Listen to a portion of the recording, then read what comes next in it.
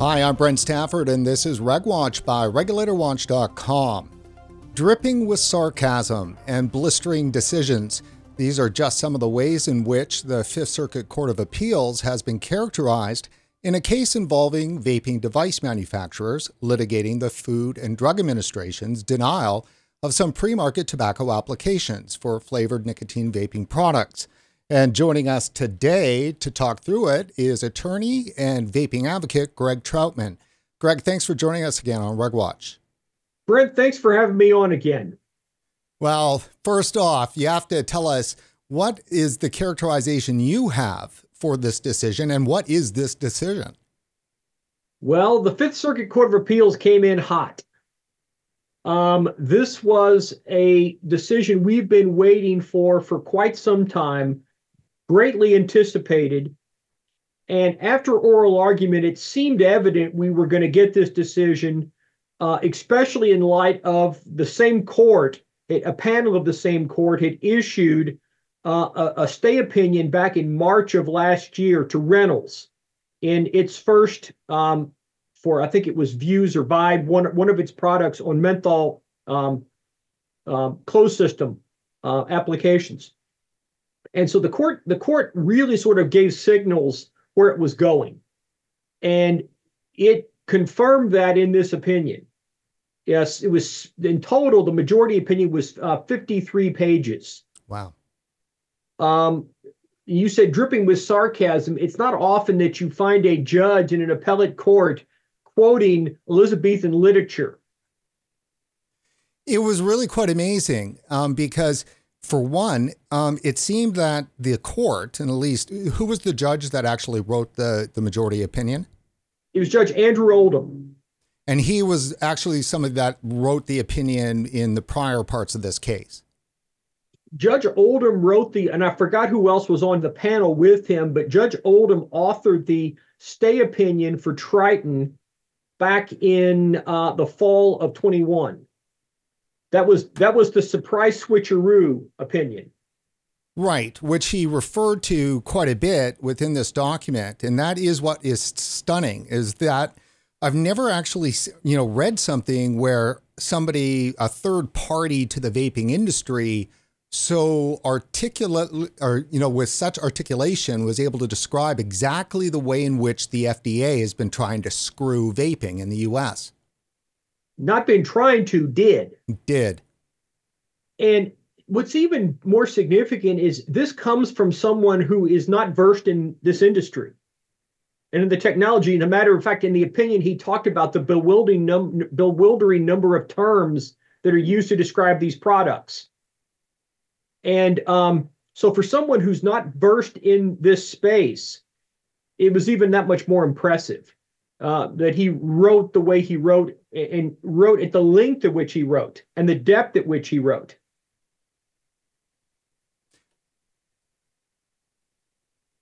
Is this a total rebuke? Did he send the FDA packing, to utilize that kind of a term? Well, at least in the 3 states that comprise the Fifth Circuit, he did. And what your viewers and you may not recognize is there's actually a couple more cases that are pending in the Fifth Circuit. There are a host of cases that are consolidated that Jared Nodger from out of Houston is litigating that have been stayed pending the outcome of the Triton case. I think we can safely say we know how those are going to go now. And then Reynolds has 2 appeals that have been consolidated on its closed system products. And we're awaiting a ruling on the second stay motion, which, by the way, is before the same panel that decided the first stay motion back last March. I think we can safely assume we know how that's going to come out. I will tell everybody, in my opinion, this is the most significant legal case or legal decision in this industry since Cetera in 2010. It's that important. And fill us in on that case. Cetera was the case that, had it gone the other way, we would not be here right now. That was the case that held in 2010. The DC Circuit of which actually Brett Kavanaugh was on the panel, as was Merrick Garland. And they ruled that FDA could not classify vaping products as drug or drug delivery devices. They had to be treated as tobacco. And remember, the Tobacco Control Act had just come out at the time this case was argued. And so the court said FDA can regulate, but only as a tobacco product within the confines of the Tobacco Control Act. That really was a saving grace, because at that point, the deeming rule hadn't been taken effect yet, and what wouldn't for another 6 years. That allowed the vape industry to really explode and take off from 2010. If you remember what it was like, the market was like in 13, 14, 15, early 16. That decision allowed the growth of this industry to where we are today, because can be traced to that decision. This is, I think, at least for this generation of products, the equivalent of Cetera. So I have the decision here, and I've called up page 18, which is one that you suggested that we focus on. What are we seeing here? What you're seeing here is right under the Roman numeral 2, there are itemized as A through D. It goes through and lists the longstanding principles of administrative law that FDA violated in this case. And then Judge Oldham goes through in quite detail in ABCD headings, describing and explaining the reasoning for the finding that FDA violated these rules. Now, this is definitely scathing if you read through the actual specific stuff. But let's take each of these. You mean the wild goose chase? Yeah, the wild goose chase. So from your, examples that you know of, an agency cannot invent post hoc justifications for its decision in court and outside the administrative record. So how does that apply here?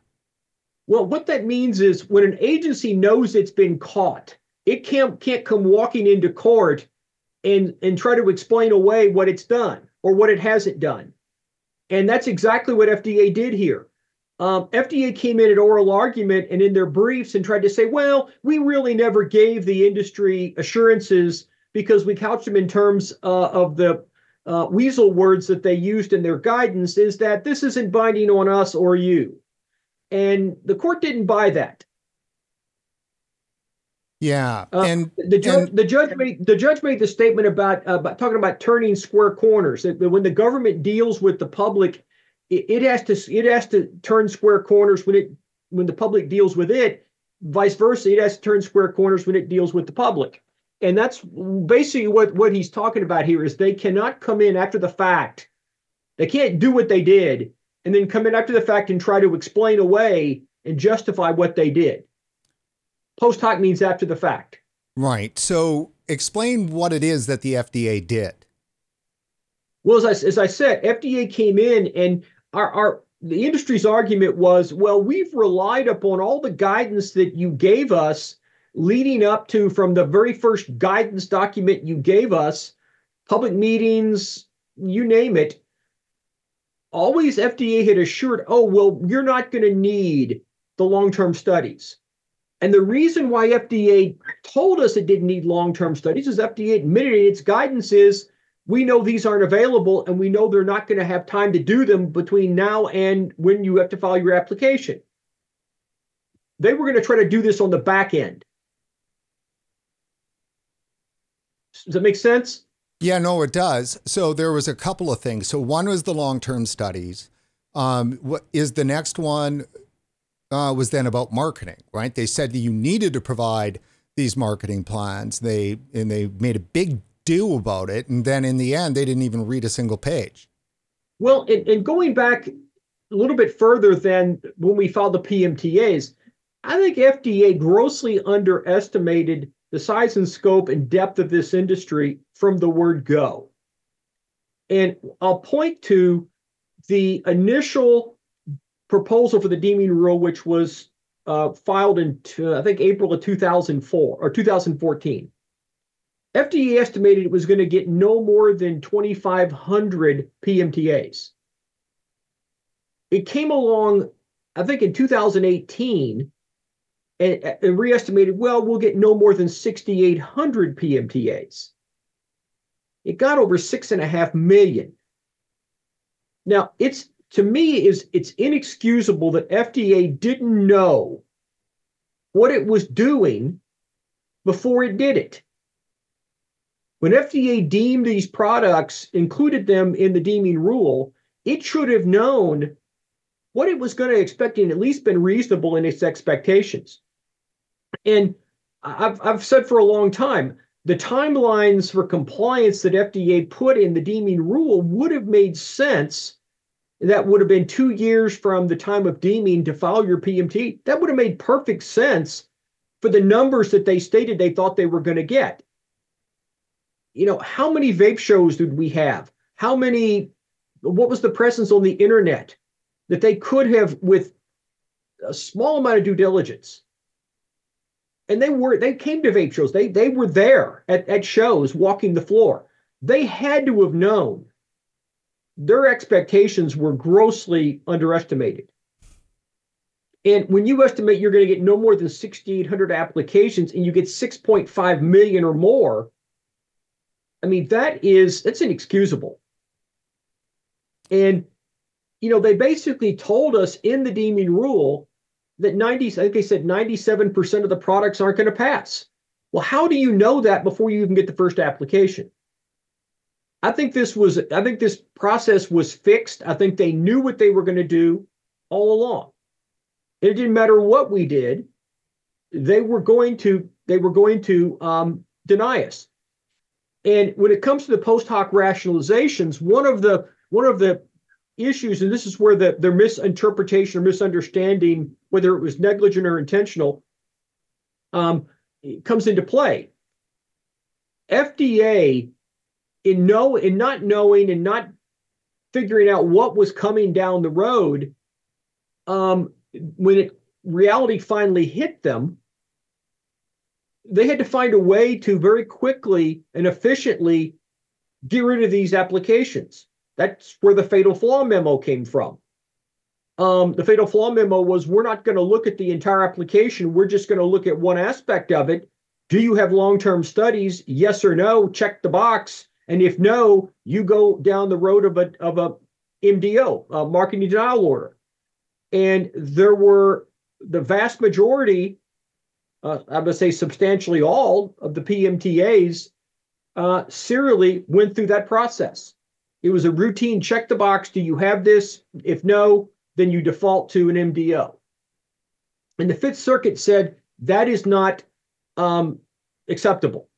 You have to review the entire application. And one of the things where FDA got caught was in all of the guidance. It talked about the importance of the marketing plans, because they were really concerned about underage access and underage youth, which is justifiable. Don't blame them at all for that. And so, but they told the industry, your marketing plans are very important. Well, they didn't even review the marketing plans. And they came up with the post hoc rationalization of, well, we've seen enough of these that, from our experience, what you're saying, we already know what you're saying. We already know it's not going to be sufficient, so we don't even got to read it. And that's sort of a really crappy way to look at it, because what if I'm a judge and I say, well, I've seen appellate briefs before. I know what these arguments look like. I'm not going to even read the brief because I know what it says, and I'm not going to accept what it says anyway. Nothing's written in there is going to change my mind. That was a real problem for the court.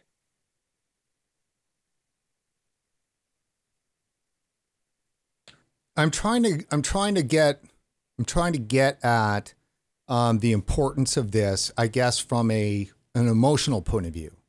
As you know, we've been covering this for 8 years, and it's been endless, amount of changing guidelines and switcherooing, I guess. I mean, what a good term that is for this whole thing. I mean, is this a win? Is this a win? Oh, this is a massive win. And potentially this freezes the field. and there's going to be some uncertainty until we figure out how this is going to flesh out and where it's going to go, how FDA is going to react to this, because FDA's natural inclination is going to be, well, we're the agency, screw you, court, we're going to do what we want to do. Well, Judge Oldham, in his opinion, basically said you do that at your own peril. He's aware, the court's aware that the FDA could possibly say, screw you. You know, one of the things you learn early on as an attorney is you don't want to piss off judges. And you especially don't want to piss off federal appellate judges. And I don't think that he's one you really want to mess with. I think FDA will be greatly sorry if it takes the FAFO challenge. Yeah, I know. I got what that is. Yeah. Now, is there a chance, in some back rooms that the Fifth Circuit Court of Appeals here could be dismissed because it's a conservative court, with a large appointment from former President Trump? Well, I mean, you will find some folks that will take that attitude. There's been a number of decisions in the recent years out of the Fifth Circuit that have not been very agency friendly, and especially with FDA. The abortion pill case last year, the case involving the social media censorship during COVID, FDA was tangentially involved in that. So, yeah, some people will say that, well, this is an outlier because this is a wildly conservative circuit. Well, can we say the same thing about the Ninth Circuit or the Second Circuit or the DC Circuit because they're wildly liberal? You don't get to do that. What their opinion is just as important as any other circuits. And where this goes from here, will it go to the Supreme Court? It's anybody's guess. We don't know. So Greg, talk a bit then for us about the issue with regard to these split decisions at the Federal Court of Appeals level, because that's more likely actually to get this to SCOTUS, isn't it? It is. Now, it doesn't involve per se a constitutional issue. It involves a issue of administrative law under the Administrative Procedure Act and various other laws as well. The Supreme Court already has rejected several cert petitions filed by the industry, not just in the MDO context, but also in other contexts as well. I know there was a challenge to the deeming rule a few years ago based on non-delegation doctrine. I think there was another constitutional challenge. I forgot what exactly was involved in that.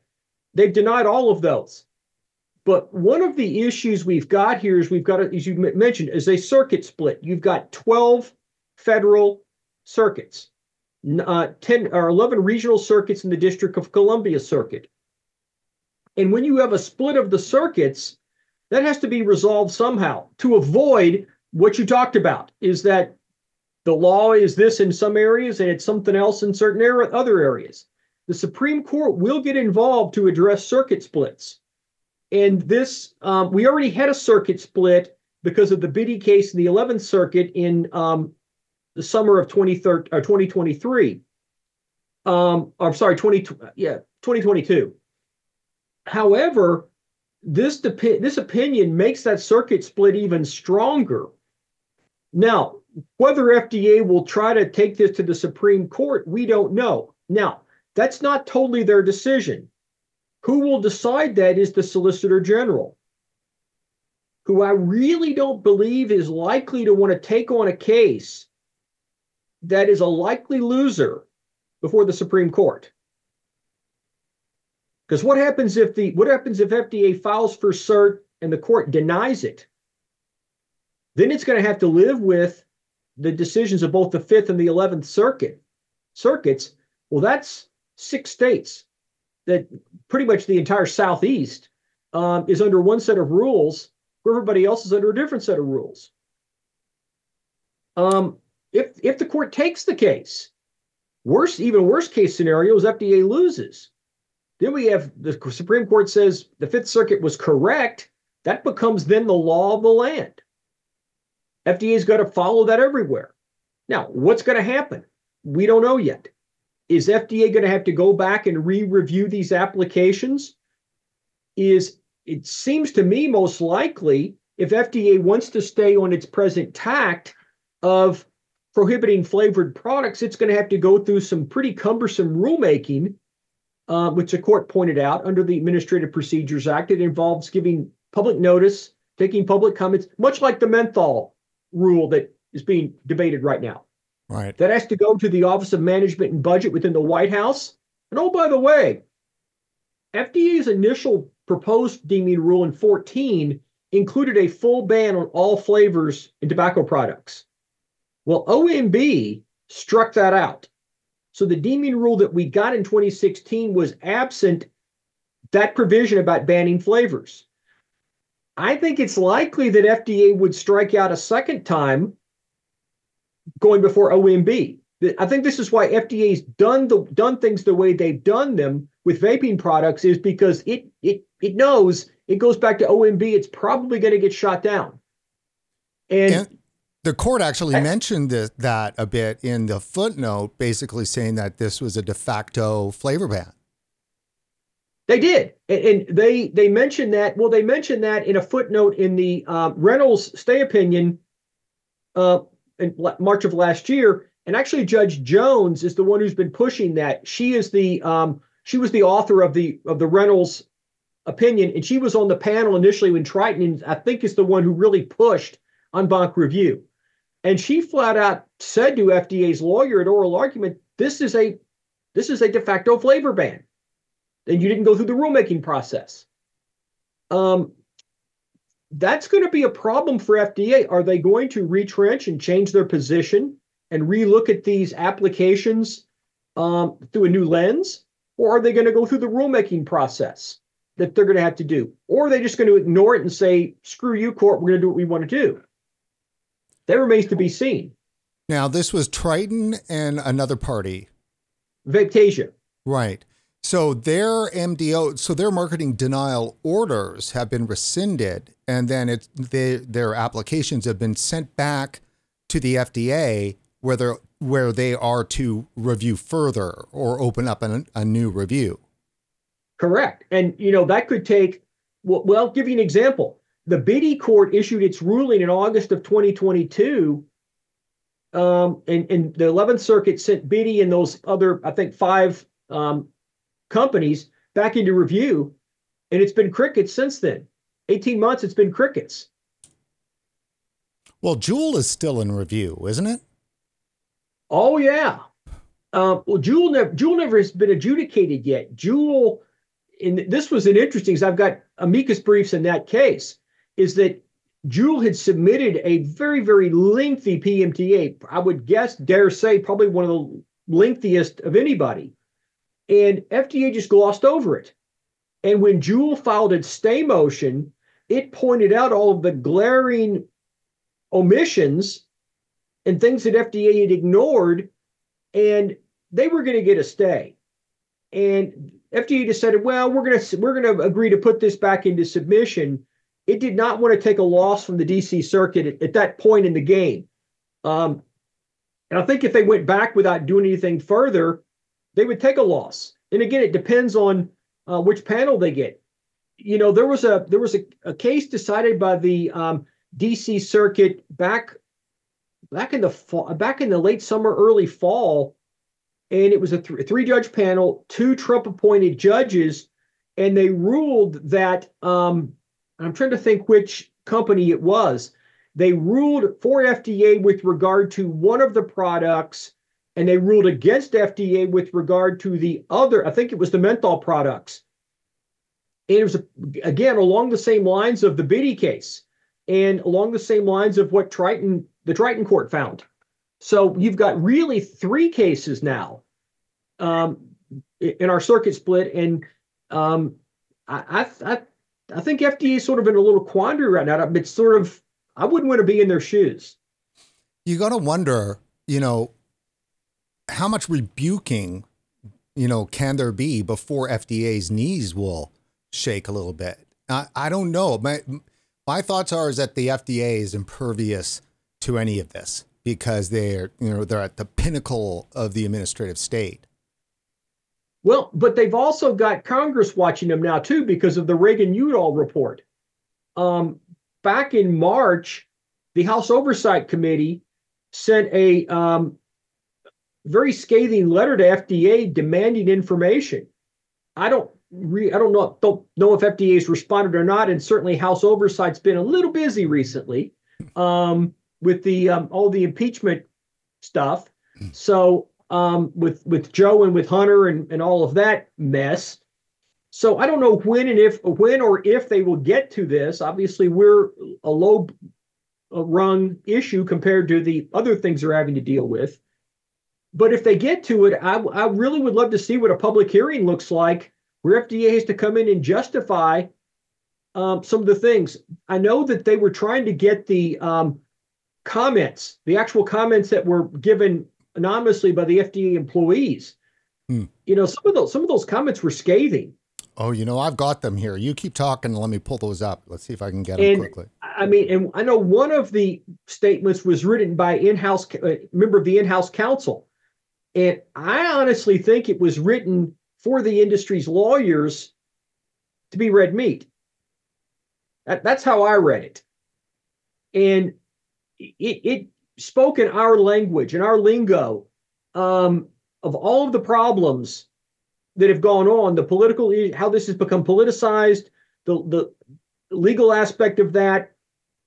At some point, FDA is going to have to answer for everything it's done, how it's handled this from the word go. At some point, it's going to have to answer. And this decision by the Fifth Circuit makes that much more inevitable. Yeah, it just seems that things get piled on and on and on, but FDA to me almost appears a little bit like Bill Clinton, the Teflon Don. Well, even the Teflon Don got sent to prison. True. John, where did John Gotti die? Not at home, in a federal prison. Yeah, I've got so much material here, my friend, that I don't think I'm going to be able to find those comments easy. But let's just say that, it went to the heart of the issue. It basically was anonymous comments by Office of Science staff, if I'm correct on that pointed directly to political interference with regard to the approval of flavored vaping PMTAs. And that's verified by the memos that came out in the Logic case from the Third Circuit, where Office of Science, everybody within the office with all the different levels had signed off on the approval for the Logic menthol product. Brian Keene comes in. One of the first things he did as the CTP director is he nixed it. He overruled the Office of Science. Yeah, I've got those memos. I've got those memos. I've got that. That's a political decision. It's a total political decision. You know what? I've got that at hand. So let me just see here. I've got a Reason article on that from last year.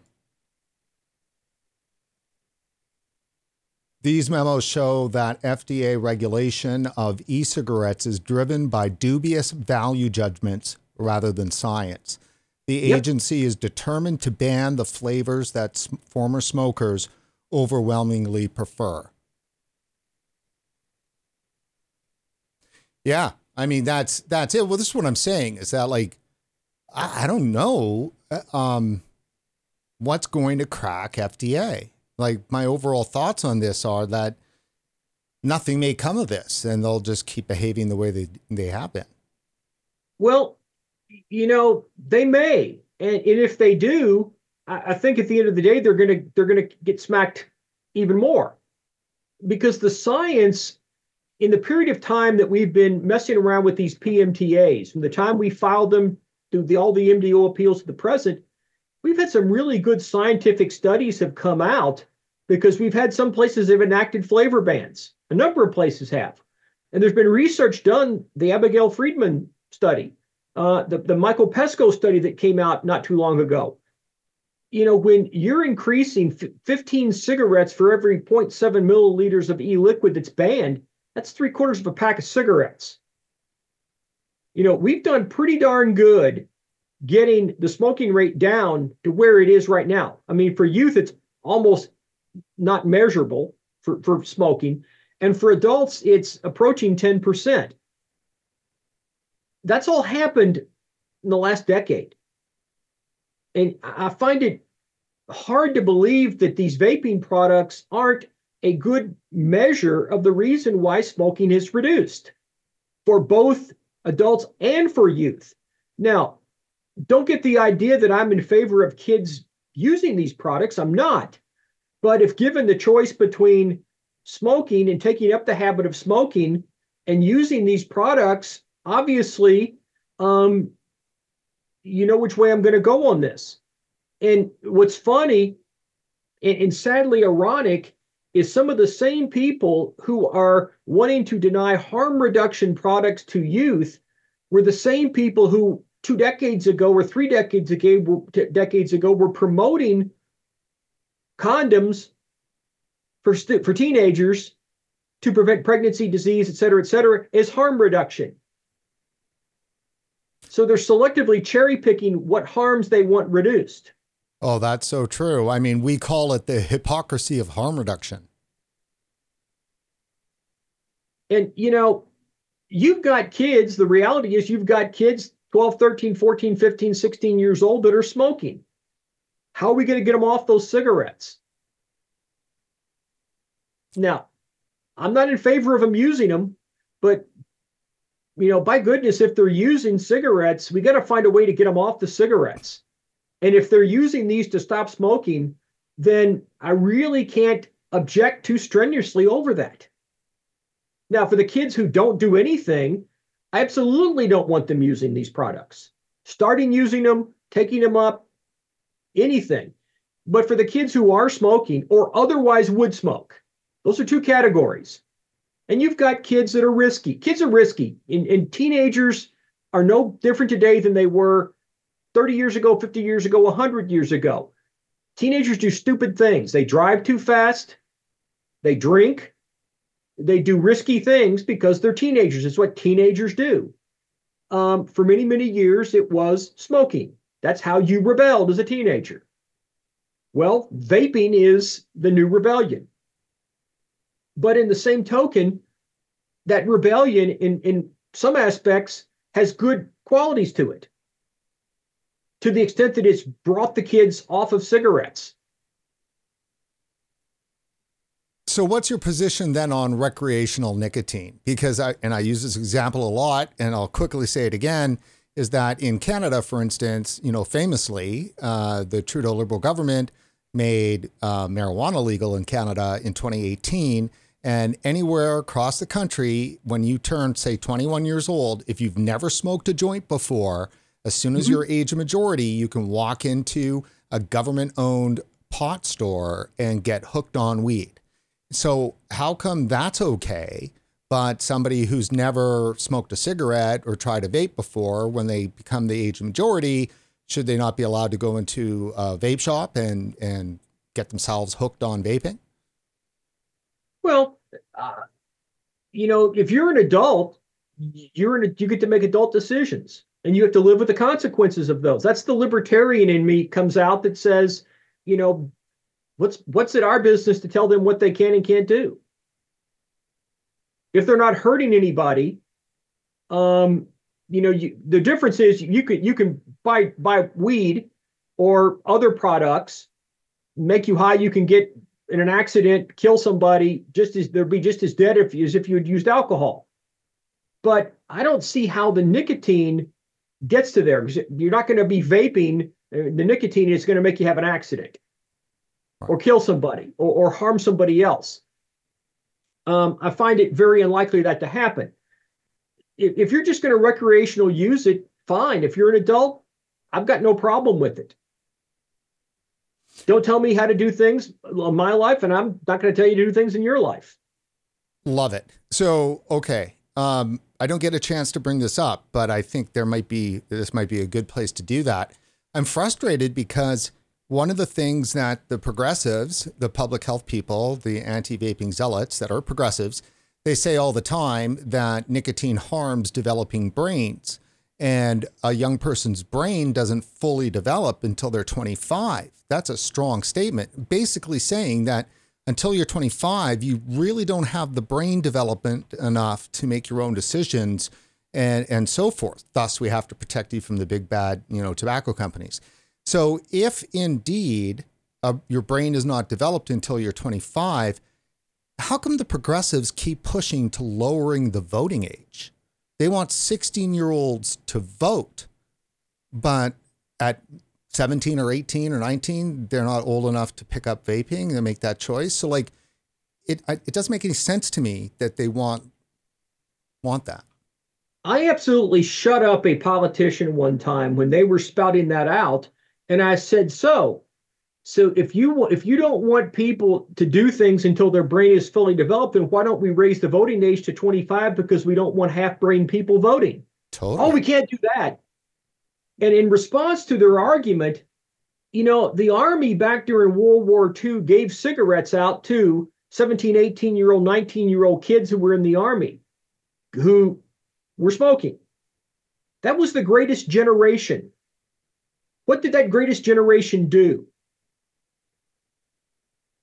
They built the world we live in, for sure. They built the world we live in. It didn't harm those developing brains. No. And, they come up with this based upon testing with mice and rats. Well, mice and rats have some similarities with humans, but they're not humans. They've never tested these actually on the brains of kids to see what it does. They're postulating this is what's going to happen. Totally.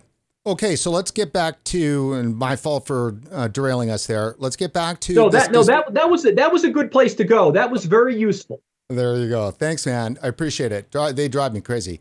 Okay, so this decision across the board, they're like every other vaping company that's got an MDO. There's at least half of them, if not most of them, we're all in a similar position as these companies. So, because this was not specific issues to these companies and these PMTAs that this decision was made on. So, I mean, doesn't it mean that all of them should get put back in a review? You would think so.